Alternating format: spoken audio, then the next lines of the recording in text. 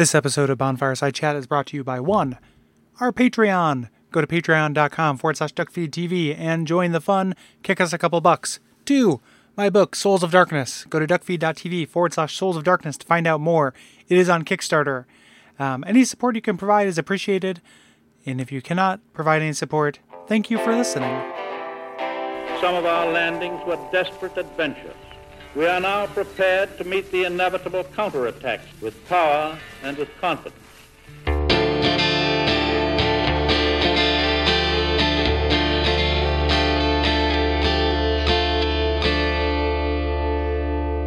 Many monarchs have come and gone.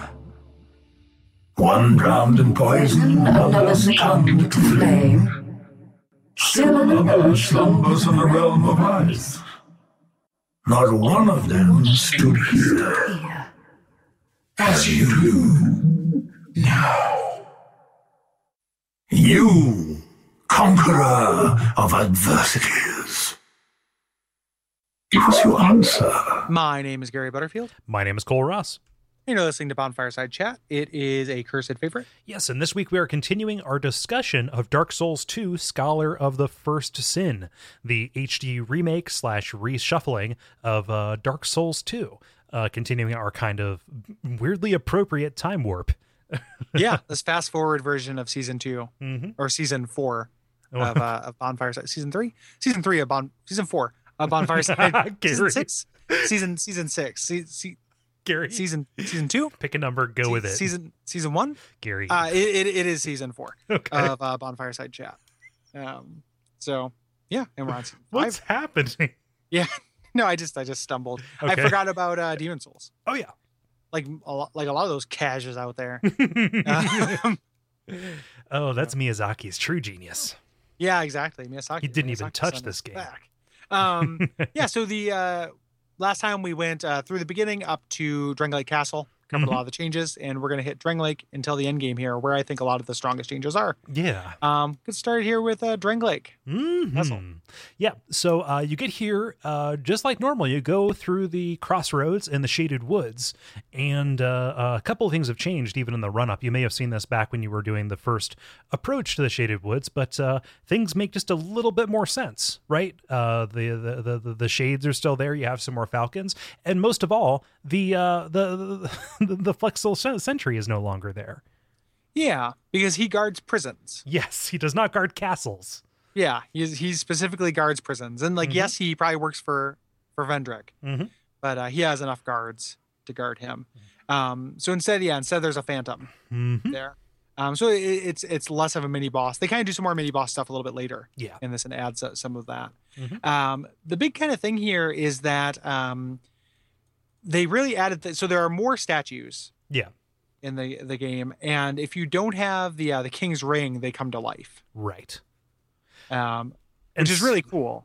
Yeah, and like it definitely provides a little bit more evidence for kind of what feels like the most correct interpretation of this last leg of the game, from Drangleic on, which is Vendrick is trying to keep Nashandra out. He is making this retreat and like leaving everything behind him. And that's what I really love about having these statues here at the King's Ring, because when you get to Drangleic, and we'll talk about this a little bit later, but you can still go up and talk to Nashandra. She's still there, but I love this idea of her being trapped in the throne room. Like she can't leave because these things will come to life. And then once you get the King's Ring, and could theoretically have gotten through here, like that does something. Allows her to get out and make her way down to the basement. Yeah. And eventually fight you. Yeah. So yeah, these statues, they're placed in such a way most of the time that if you are playing this like it is the original vanilla version of Dark Souls 2, they can sneak up on you from plain sight as they come to life, and especially with kind of some of the more scarce lighting. Yeah, that makes it a little bit more difficult as well. Yeah, and you can actually go, if something is going to come to life, you can attack it before it does. Yes. Which is really handy. So if you have the durability to spare, you can run around tapping statues, check them out. It's the King's Ring thing is interesting because I never actually experienced that. I just read about it because I never came back here after getting the King's Ring. You could if you want to, if you're going to do the because spoiler, I didn't do the Pilgrims of Dark Covenant for the second run through of the game. I dipped into it. It's not different. I read online. It didn't seem like it was different, so I didn't feel bad about it. But that would be a good reason to get through here with the King's Ring as a thing. And so I'm kind of happy that this is mostly just the realm down here, right? Like even like the Undead Crypt, there's really no statue that you have to run by if you're making the run back to Vendrick to kill him after you get all the giant souls, right?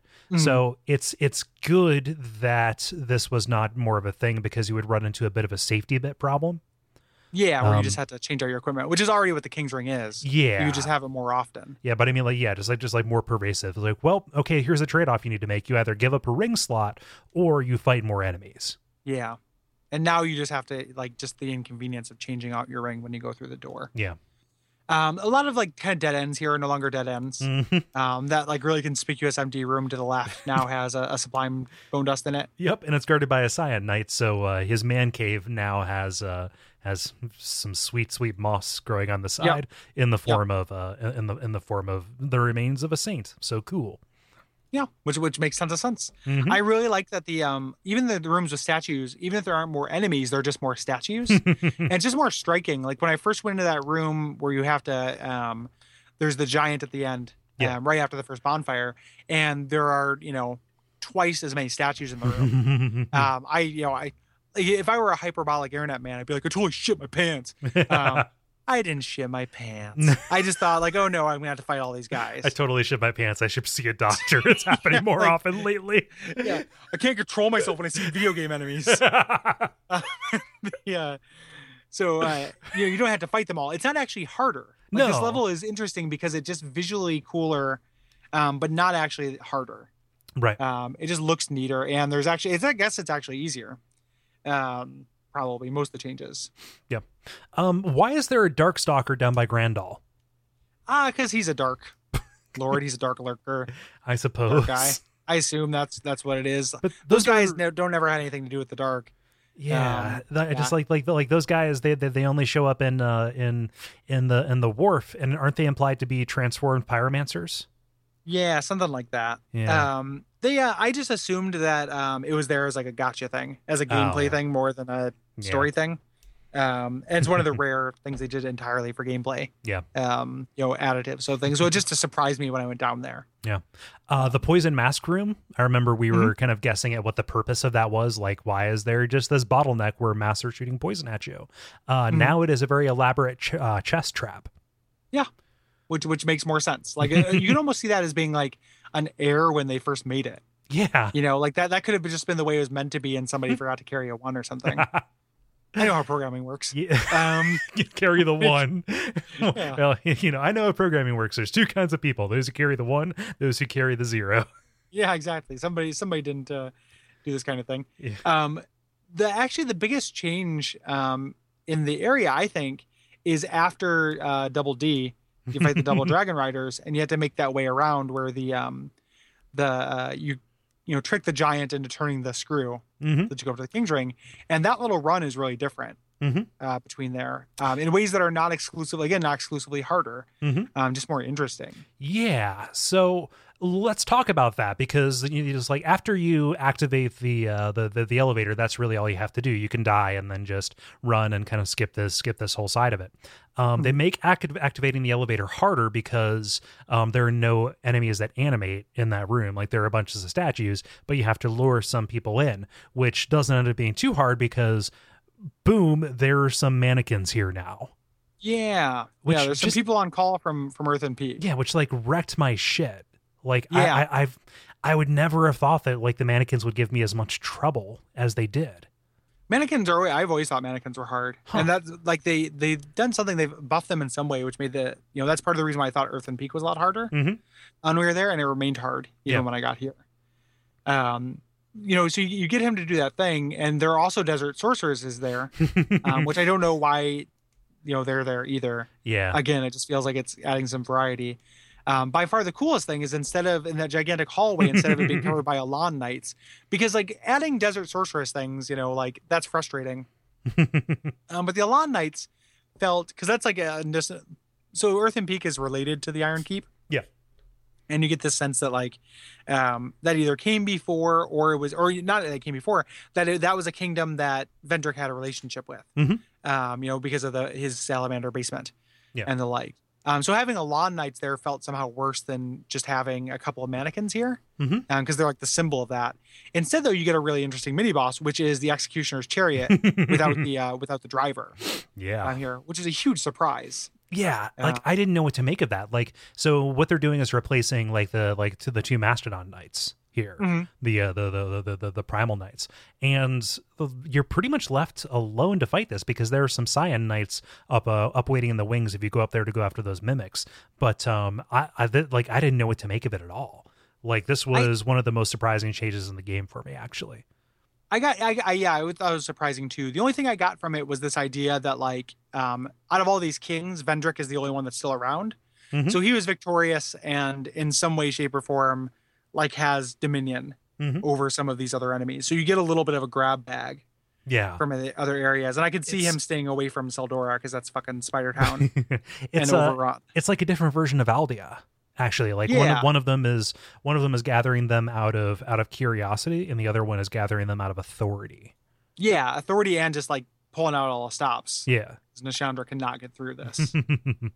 Calling in some vassals. Yeah. Yep. Huh. Yeah. So, okay. So I forget what the purpose, the whole kind of undead arena there off of the Huntsman's Copse. I forget the name of it, but where the original Purgatory. Yeah, Undead Purgatory.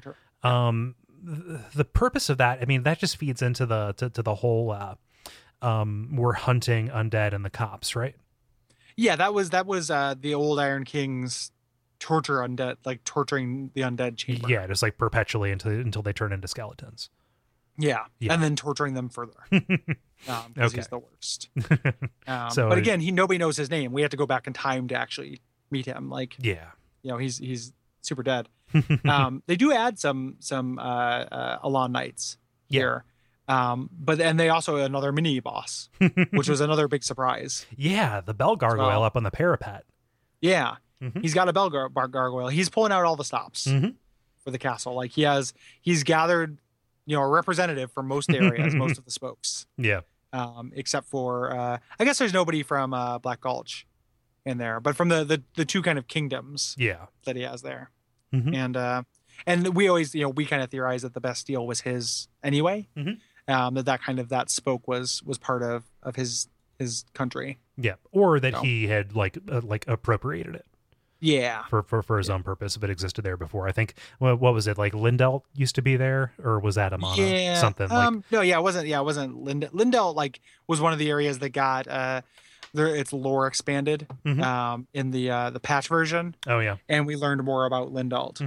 It is far away and full of shitheads. So yeah.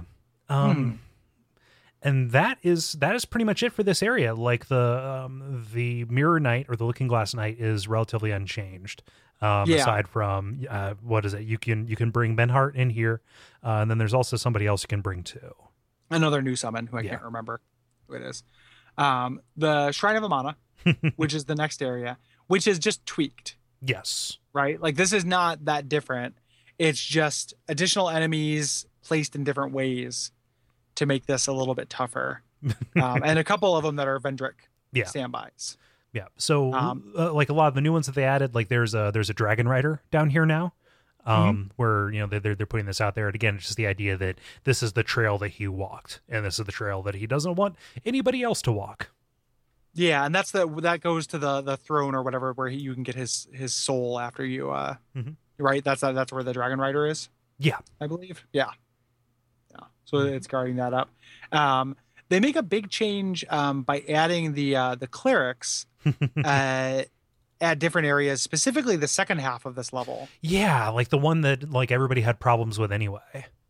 Yeah. Like once you get through that first area and get to that bonfire, you get to the area where Peculiar Kundular invades, and his spacing is different, so he doesn't invade until later, which prohibits you from running through the level.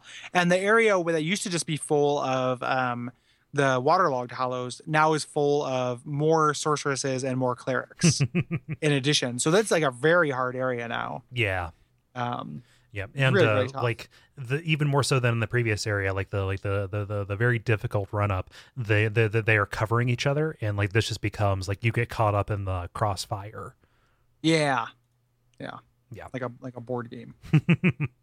Yeah, so that is pretty difficult, and it makes those like the wing blade down there tougher to get to. Like just in general, they push the throttle right up until the very end, which is still the very easy Demon of Song. Yes, but there's not a big deal. There's a summon here actually who can make this the side of it a little bit easier. Again, those summons that are being placed for the area, not necessarily the boss. Exactly. Like, and I mentioned this in the last episode, but rather than being Felicia the Brave, who is not that useful, it is an archer, which is what you want in the Shrine of Amana. Yeah, and he'll TCB for you. Yeah, but this area is not that changed. Other than that, that we mentioned, it still makes archers of us all. Exactly. You get through here, and I actually couldn't get into this next area on either of my playthroughs. I didn't get the key or do the requirement to get to the shrine that gives you back your humanity. Oh yeah. Yeah, I couldn't get in there. What I can't remember what it was, what I was missing to get in there, but I couldn't get in there before we recorded. It's you have to be human or hollow. It's one or the other. Yeah, I must have been human because I tried to play human as much as I could during this playthrough. Yeah, to get invaded and to summon frequently. So I couldn't actually get in there. So if there are changes back there, I missed them. There are just some desert sorceresses. So those pyromancers. Back there with the shrine that turns you human in the Milfinito. Yeah. The Undead Crypt is very different. Oh, also there are basilisks outside of the Rise of the Dead as well. You're right. Yep. And, which is the area outside that temple. Yeah. But yeah, the Undead Crypt. Holy shit. Yeah, this is really great. I really like this area more than I did before, and I feel like there's a gameplay mechanic that they haven't done in another Souls game that they add just through like balance stuff. So like it is, this is more intensely guarded, and it's right. It's just that way right from the top. Like as soon as you go into that first room, with the sorceresses, that kind of like shooter room, like it looks like you walk into a cover-based shooter. Yeah. Arena. There are the knights with the giant shields now. There, and you're going to have to deal with more of those guys. Yeah, which is strange because those are supposed to be like named NPCs. Like they're not part of an order. Like that gear is named after specific people from the Empire, right? Yeah. So it's the Imperial set. Yeah, I thought it was two guys who inspired it, or something like that, because there's two of them, but they only mentioned one guy. I want to say, and each shield has a different name, but you always ran into at least two of them. Yeah. So I don't know what the story was with those guys lore-wise, but they're punished for their shitty idea by having to guard this crypt was the idea. But there's a bunch of like weird little details. So like in the very first room, the hollow that has the torch is not aggressive. So you can actually have him be your torch bearer if you want to get him into the rest of the crypt, you have to aggro Agdane and his Grave Wardens. Whoops. Which has always been a thing, but the light thing has more of a threat now because if you go down to that little lantern that you could light, and previously it just made this really awe-inspiring thing with those giant statues light up. Now that spawns a bunch of black phantoms. Yes. Yeah. So previously you could buy the insulin set from Agdane, right? That is the set of armor from these clerics who, sought to defile the crypt in order to, kind of learn more about the undead curse or what have you. And they were turned into kind of the thralls to guard this. But those characters, that sect, never showed up here. They were just a reference. Yes. Equipment. So now these are phantoms who invade, and it's not just that their bodies are here to like guard you, and like with their hollow purpose, right? No, this is their eternal spirit being enslaved across worlds to guard this place against the light that they sought to bring to it.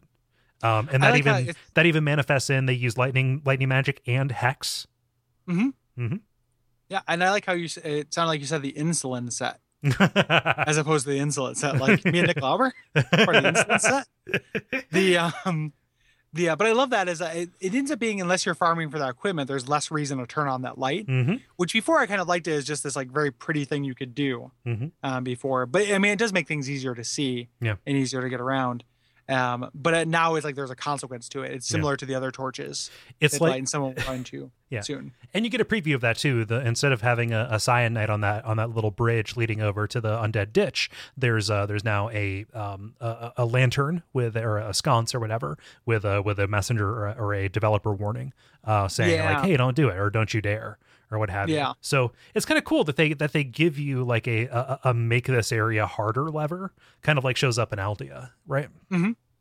Yeah.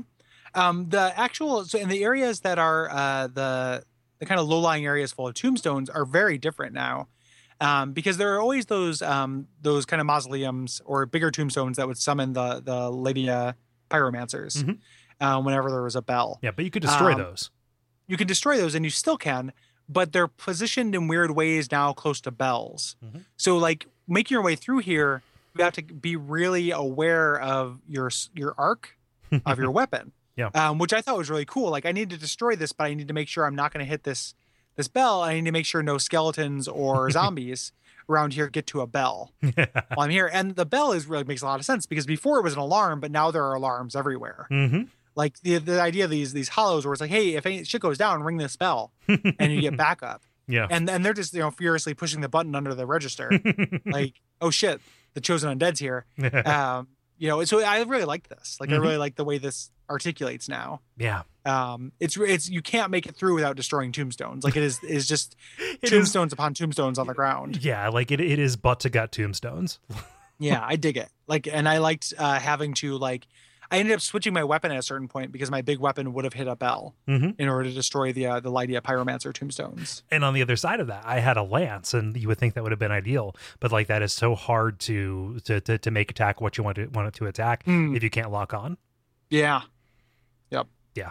So I like this a lot though, and it's something that like the be careful where you attack isn't a Souls thing, right? That I've seen before. Like, you have to attack certain things, but you need to actually be very aware of your weapon set and your move set to get through this. And it was like, oh, they used like just existing assets and this remix to actually introduce a new level concept for the game, which is really cool. Like, I was pretty impressed with that. Yeah. The changes even go into the main hallway too, because like they are designing this again to trip up people who know the tricks of the game, right? So you have the one bell hollow underneath the stairs. You go and get them, and then you think, la da da, I'm going to run down. Nope, there's another bell. There are actually three, and they're going to stagger. So you have to wait for all three of them to come. Yeah, that is such a good like troll. Like, I can't think of another word for it. And it's so much harder to just run past these. Than it used to be. Like the fact that there's like there are more enemies here. There is an actual dragon rider guarding Velstadt and Vendrick now. So it's no longer. I thought it was easier to run past all this stuff too, because everything will run toward you and you can kind of like bait them out and then kind of get in behind them. Whereas before you had those Cyan Knights that were in kind of the guard pose. It would never leave. So you had to deal with everybody in order to deal with those guys and actually get past them, because otherwise they were just going to make a wall with their shields. So pretty cool. I dig it. Yeah. Velstadt, bosses are not that different. Velstadt and King Vendrick are no different, except for Vendrick. If you have the Ashen Mistheart from later, you can go in and get his dialogue and kind of get the quest lines that lead into the DLC. Yeah, and there's an additional summon here as well, other than Agdane. I can't remember who it is though. Yeah. So if you want to, you can grab somebody else.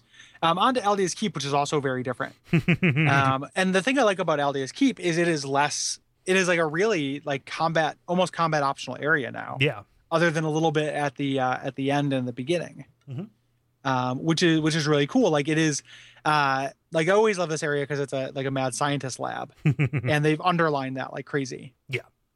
And with the changes to the rest of the world, there's a little bit more weight and import, and it's like Aldea's relationship to Drangleic has kind of reversed, right? Yeah. So previously, like Aldea did it, right? There would just be weird stuff that had something to do with Aldea out there in the world. Those things are gone, and in fact, the increased variety of stuff that you find here in the exhibits kind of paints a more accurate picture about what he would have been doing, which is he's gathering this stuff and kind of studying it. Not that all this stuff had escaped from him. Yeah, he's he's collecting subjects for research, which is what we knew he was doing, but now it looks like that. Yeah. Which is super cool. Like I really dig that. Like, you make your way up. It's we talked about this last time, I believe, with the kobolds and the ogre, to get the red eye ring. You make your way in there and you make your way past the kobolds in the yard. And now there are really no enemies other than a couple of the dragon acolytes that come out of paintings that you have to run into. Yeah. The mirror D&D party is still there, but there's a summon that you can use to help deal with them. Yeah, and again the mirror D&D party if you want. Like you have to go to those mirrors and opt in. There are torches now everywhere. And if you light all of them, they each summon a forlorn. And that's how you get the Aldia key to get into his like secret workshop. Yep. And so the dragon doesn't animate upon entry now. Yeah. It actually happens once you have kind of banished all of these forlorns. I don't think that there's any story reason for the forlorns to be linked to this dragon. No, it's the dog mirror thing in Resident Evil Remake. Yeah. It's just this thing you're expecting, a jump scare, you're expecting it, and it's getting tension from not having it. Yeah. But I love my biggest, like one of my favorite changes in the remake at all, is the idea of this half human, half dragon creature, as opposed to there just being a bunch of them. There's just one now. Yep. Like it's in a cave, and that's the prototype for the Emerald Herald. That's him trying to mix dragon and human DNA to make somebody immune to the curse. There's just one, and it's there, and it makes sense. Like he has it in a cage because he's been experimenting on it. Yep. That's so good. Like that's such a better use of this thing. You don't have to fight this thing. It doesn't like inside. Once you do all of the forlorns and go into a secret workshop, there's just a lever that like you should only pull if you want to fight things, because it just opens all of his cages. Was that there in the original version of the game? I don't know, because in the original version I aggroed the monsters to get them out. Yeah. I never got there and not had them out. I always fought all the monsters. Yeah. And I just did it by shooting them with an arrow and they bust out of the cage. Now they don't bust out. Yeah. So and there's more variety too. You have mimics that are up there, and also mimics in the workshop. There's a bell gargoyle. Yeah, that's what he's got in the cage instead of a giant like acid beetle. Yeah. Yeah, instead of a scarab. It's like you're made of stone, dog. Just burst out of there. Come on. It's a serious cage. But like you get this idea of like just all, and man, if I was a mad scientist, like I would experiment with mimics. Like what would you want other than a mimic? Like that's fascinating ecology. Yep.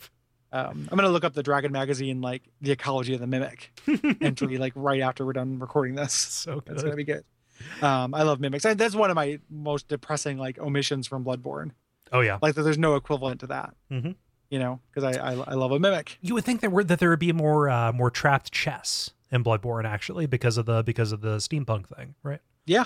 No, that's just that they don't care. Not the case. That's not. Well, it's because there's not as much treasure, so you can't have as many mimics when you only have 5 weapons in the whole game. True. It makes less sense to have mimics. Yeah. But I missed them. The reason I asked about that lever is I was like, ooh, a lever. I don't remember this being here, and I pulled it, and then immediately, again, like with the Undead Crypt, there is just a make this level harder button. Yeah. And it's the reason why you do it. I had the same experience. I couldn't remember it either, but I wasn't totally sure it wasn't there. Like I said, I just didn't have the monsters there.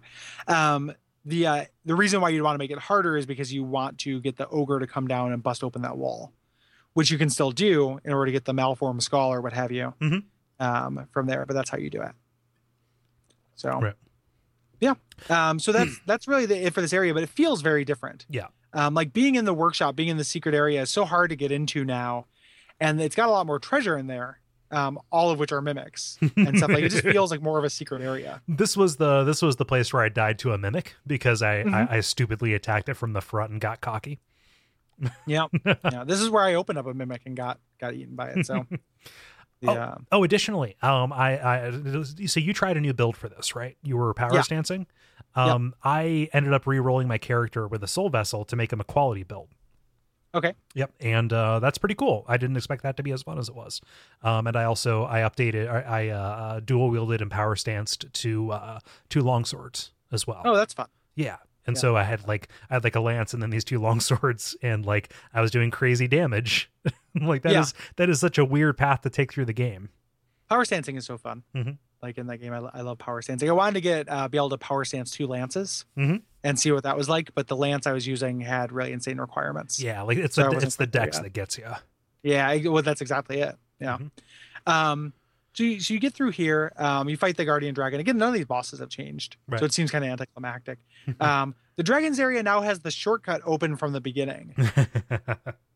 Like, so if you want to not disturb these things, which, like, if Aldia could potentially be going back and forth between the Dragon Shrine and the Aerie to confer with the Guardian or the Ancient Dragon or what have you, whatever reason he might have had to transport between these things, it makes sense that he's not going to want to roll through a bunch of dragon eggs every time he does it. Yeah. You know?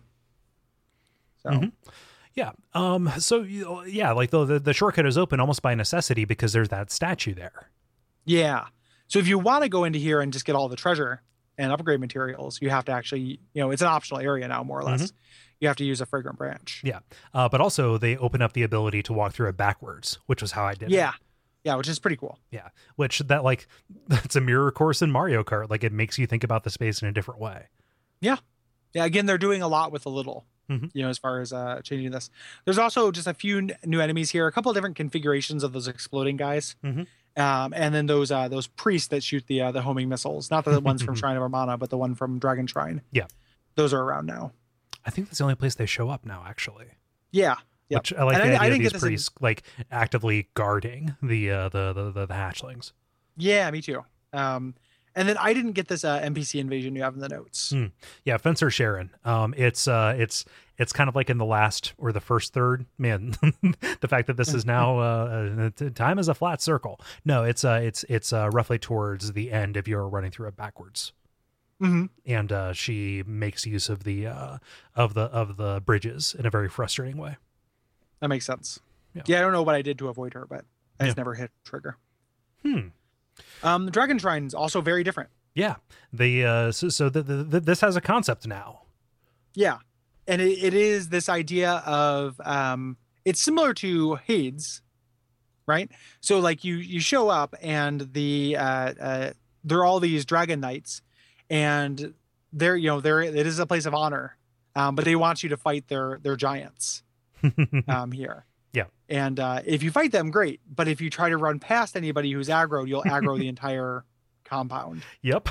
So you have to make sure that you take it real slow and you don't try and speed run this. So like this is I think the first time like any of the games has discouraged you from playing Football Souls, in as direct and as on the nose of a way.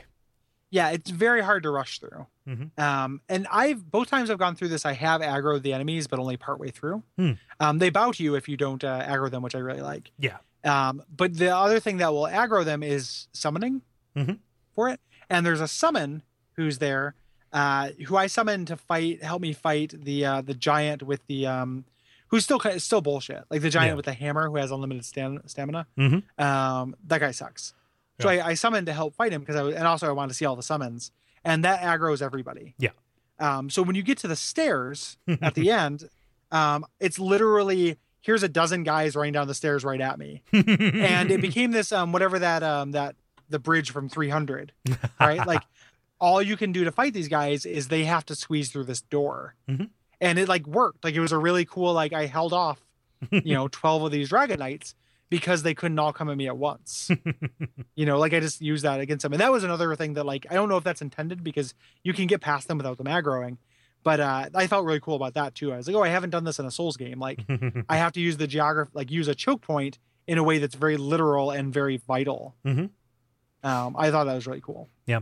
If you don't end up aggroing the people who are on that stairway, the gold ones on the side, they bow to you as you walk through, which is like just straight up something out of a Black Velvet painting of a fantasy scene, right? But they will aggro if you skip the one the one knight who is aggressive. So they're just you remember in the original there were those ones who were just kind of like gray.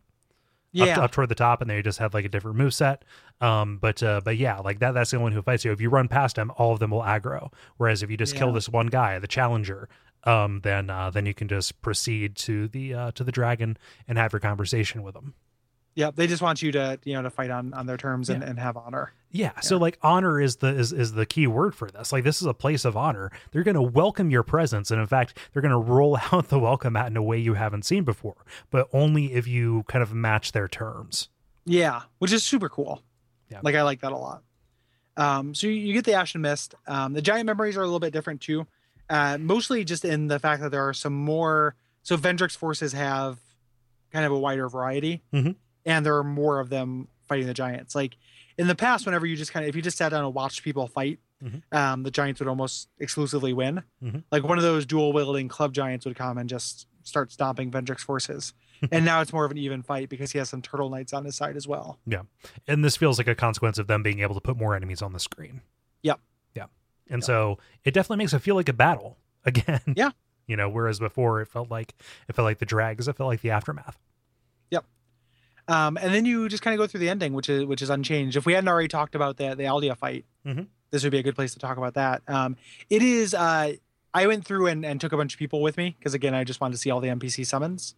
And you can summon like a full host with you for these final fights. But I will say, as a pro tip to anybody out there, Aldea is harder the more people you bring with you. It's like Fume Knight. Like the HP buff that he gets makes him harder than he would be if you just kind of learned the patterns and figured him out.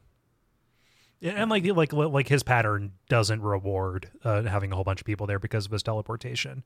Everybody will be rushing toward him and kind of taking their hits as you go, as opposed to getting in his way and stuff. Yeah. I mean, obviously, it's nice to have him have other targets, but you can't attack him when that's happening anyway because he has the fire up around him.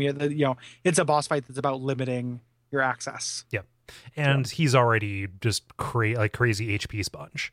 In the original version anyway. Yeah. And then we mentioned in the last episode, the DLCs are actually unchanged, but the ways you get there are changed. We talked about where you get the keys, but we could go over them again just in case anybody's wondering. Yep. So to get to the Crown of the Sunken King, you have to get into kind of the secret area, not where Havel's set is, but kind of up in the pit, to get the to get the Dragon's Fang, which will unlock that particular door. And that door, you need to get the ancient key first, which is down where the giants are, under the Black Gulch. The Ivory King, the path there is through the Shrine of Winter is in Drangleic, and you'll run into it. It's the only key for these that's right on the critical path. Yeah. Which is interesting because the Ivory King is arguably the hardest of the DLCs, but they give you have to unlock that DLC. Yeah. Or you'll definitely see it.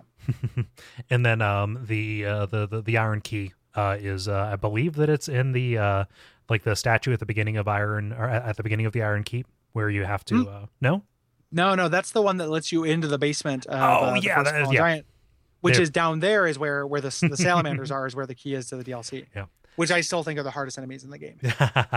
So what's really cool about this, and just the way that they get this, it would be a little, it would be a little like trying to learn not the pendant trick, but going and killing that golden golem. Getting to the Artorias of the Abyss DLC feels like a Simon's Quest trick. It would be frustrating if you bought the DLC, or a little frustrating if you bought the DLC and you had to go look for these keys. As it stood in the original DX9 version, you just got the keys when you fired this up. As it stands, for most of these, you're going to go through the areas that contain these portals as the terminus, your Black Gulch and your Iron Keep and your Shrine of Winter, and then proceed past them and do this extra stuff. You're going to see these and then kind of go do the extra to get the key to that lets you open them up, as opposed to it being the other way around where you just grab these and have to know that you have to see it. So if you do not know what these portals do, it serves as this awesome mystery, and it actually underlines that this is going to be late to end game content, because most of those places are incredibly difficult to get to. The Shrine of Winter one aside. Yeah, I'm really looking. I really really like that. Because it adds control to this thing that didn't have control, and it adds the keys are not placed haphazardly. Yeah, like the placements all make sense, as being where these kings may be made, egress into the actual world of main Drangleic. And that's really it. The other thing is, obviously, I talked about in the last one, but the Ivory King boss fight brings 7 people, and that's incredible. And I imagine it also feels really good to bring 4 people with you to fight Sin. and Yes. stuff. I bet you that's cool. Alana is a lot easier now with more people. Yeah, I believe that. And that's it. Like, I think that's it. We ended up misjudging the episode split. Like, it made sense to go through Drang Lake, but this episode is way shorter. Yeah. Than the other one. Whoops. Sorry, guys. No, I mean, it's fine. Yeah. I don't think it's a big deal. Yeah. So yeah, what are your wrap up thoughts?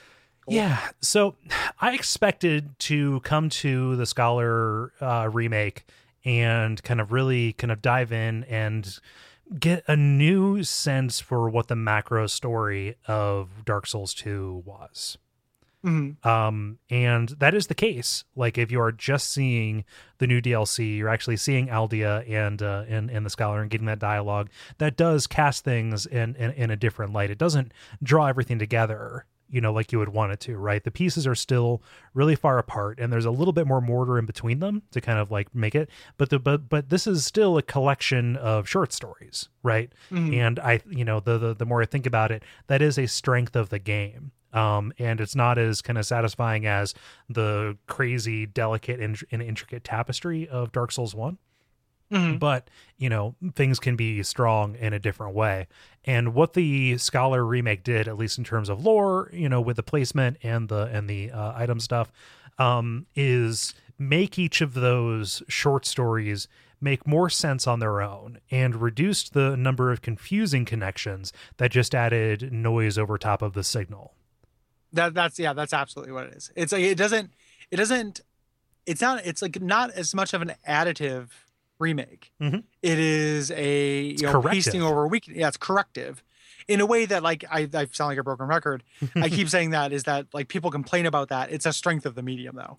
Like, the fact that we can actually fix things. It doesn't suck that, like, oh man, day one patch. Like, no, that's great. Like, can you imagine if you saw a movie and the movie sucked? And somebody was like, oh shit, like, I want to listen to the people who are fans of this and think it's bad, and actually listen to feedback and change it. Yeah. And not just like bowing to, it's no censorship. Like, they're not bowing to the, the customer is always right, but they're people too.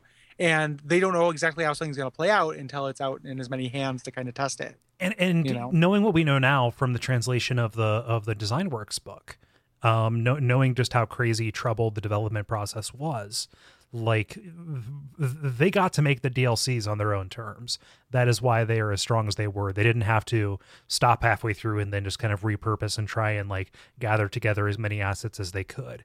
And so the fact that after they finished up that DLC and thought, yeah, we actually learned a lot of lessons from doing that. What can we do to actually bring a little bit of this design and ethos back to the main portion of the game?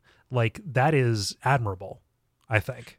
And also it's a really amazing feat of economy, because, like, as we mentioned, like, they couldn't get voice actors back in to record. They were very limited in what they could do as far as new assets. Just how can we reshuffle things to make them work? And that really impresses me too. So they couldn't make Dark Souls 2 Dark Souls 1 with an HD remake, No. Like, that's out of scope, and that's a little bit crazy. And, like, going into it, maybe I know that I personally had like maybe higher hopes, but I, in the intervening time, I've learned to kind of accept it for what it is and see, the strength of what's there on the page. What's really interesting too, and this is going to, people who think that all I do is bash Bloodborne, as if I don't really love it, because I do. But Bloodborne, I think you could make the argument that Bloodborne went so far in the other direction, and that, like, Bloodborne's story is almost as different from Dark Souls' story as Dark Souls 2 story is as different from Dark Souls story. Like, Bloodborne is the most direct of the games in the series. The story in Bloodborne is not nearly as up for interpretation, as these things are. So whereas it felt like a swing back and too far in the other direction, not in a way I dislike, like, I actually like that, but it is, you never hear that. Like, nobody ever says, like, oh, like, I wish Bloodborne had more unanswered questions, because the fact of the matter is it doesn't have very many unanswered questions, whereas Dark Souls 1 still had those airs of mystery to them, and Bloodborne does have some unanswered questions, but not nearly as many as Dark Souls 1. Yeah. So it's just kind of like they're on a spectrum, and I think that if you can accept Dark Souls 2 as a series of short stories, and if you actually like the play, which I do, That's what makes it stand up. Yeah. You know, like and Scholar just makes the play better. Yeah, Scholar makes the play better and makes the short stories read better. It's like cutting the ads out of a magazine. You know, like it just it makes it read better and makes it work better. I'm really glad like we spent as much time with it as we did, and it was a joy to go back to. Like it felt liberating to do it. Like to have the freedom and stuff. Like all the things that I missed from Bloodborne were there, which was really nice. And that being said, like I'm really looking forward to getting back to playing Bloodborne as well. Too. We're covering like my favorite area in the game. Like I love Bloodborne. I just don't like it is just my resistance to internet hyperbole. Like it's not my favorite thing. Yeah.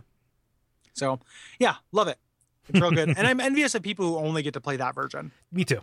Like if you just get to our friend or my friend Will Hughes is like the hypothetical we were talking about. What is it like if you've only played Scholar? He's only played Scholar. And it was fun to talk to him about it. Nice. And see what the experience was like. And it stood up for him as well. It's his favorite entry in the series out of the ones he's played. Huh. So man, that divide, people who are coming to Scholar first. So for that 4-month period where I hadn't played Scholar, I could not Dark Souls Sherpa somebody through Dark Souls 2.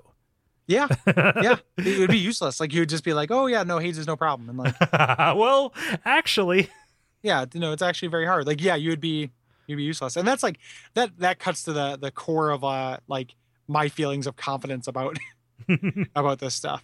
Yeah. You know, like I do have that, like you do have that little bit of pride of like, oh, I know this game really well. I can help you with this. Yep. So, yeah.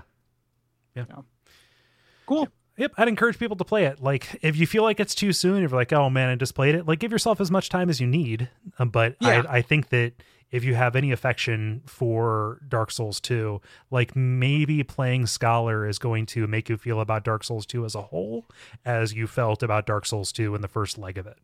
Yeah. Before you knew the size and shape of it and kind of saw where it came up short. And take that opportunity to try a really different build. Oh yeah, like do some fun stuff you can't do in Bloodborne. You know, in the thing, like fuck around with some pyromancies. Shit, treat yourself. What are we doing next time, Cole? Well, next time we have an appendix with some responses about Scholar of the First Sin. There isn't going to be any Bloodborne content in that because that's not how we roll. But the next area of Bloodborne that we're going to get to is Forsaken Castle Cainhurst. I'm very excited because I love that area. Me too. Who are we being joined by, Gary? Well, I don't know. I have somebody I just not confirmed. Okay. I don't want to say it. Yeah, but I'll announce it on Slack and on Facebook once it's confirmed. Cool. So yeah. Yeah. What's this Slack thing you keep talking about? Well, it's a chat room. If you go to our patreon.com/DuckFeedTV and give us $2 a month, which is a pittance. If you can afford, and I'm not making fun of anybody who can afford that. I'm just saying it's a very modest amount of money by most standards. If you give us $2 a month, you get access to the Slack channel, which is a chat room where people post awesome shit and talk about cool stuff related to the shows and related to games. Weirdly enough, it's a place for anime chat, and so you can go there and we're there, and the other hosts are there. Jala is like super active. Dennis is active. There. Yeah. So you can talk to everybody there and just join, be more engaged in the community, and at the same time supporting us. Yeah, and helping us do cool shit. Definitely. It is a great place. We want it to be like a safe place, where people can kind of be cool.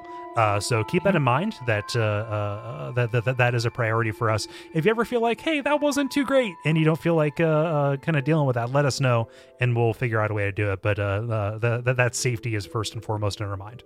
And luckily it hasn't come up yet. Exactly. So we're not so naive to think it will never come up, but luckily right now it is a small enough community and a good enough community to not have that be a problem. Right.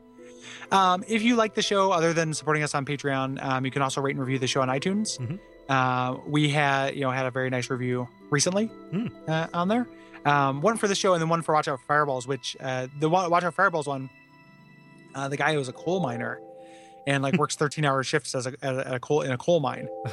And I was just like, oh, that's I like that we can make that, because that sounds hard and miserable to me. Yeah. I'm not throwing stones. It just sounds like, boy, that sounds like I'm not cut out for that kind of job. It sounds like very difficult demanding work that somebody has to do.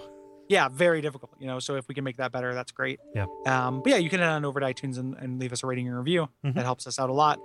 Join us on Facebook, which we mentioned. And then I mentioned during that last episode, I'm running a Kickstarter for a Dark Souls related book. It is called Souls of Darkness. It is a parody Worlds of Power book based as if Dark Souls was a Nintendo game. And I'm trying to really, all the stretch goals that are coming up and ephemera and everything really are leaning into that second half. So if you wish that there was 90s style marketing as applied to Dark Souls, I got you covered. Like me and Nick Daniel from Latchkey Kingdom are working to make that a thing. Yeah. So. Definitely. That is, you can find a quick link to that at duckfeed.tv/Souls of Darkness. And I really encourage you to help make that a reality because I want my copy of it. Damn it. It'll look good on yourself. On yourself. And on myself. I'm going to make it into a shirt, Gary. Make armor. If you collect 10 of them, you can craft them into an armor. And I think that's probably about it. Just about. Thank you so much for kind of going back in time with us to talk about Dark Souls 2. This might be the last time we address Dark Souls 2 directly, unless there's something crazy that happens. Never say never. But it has been fun talking about this game with you, and let us keep looking forward to the future. Umbasa.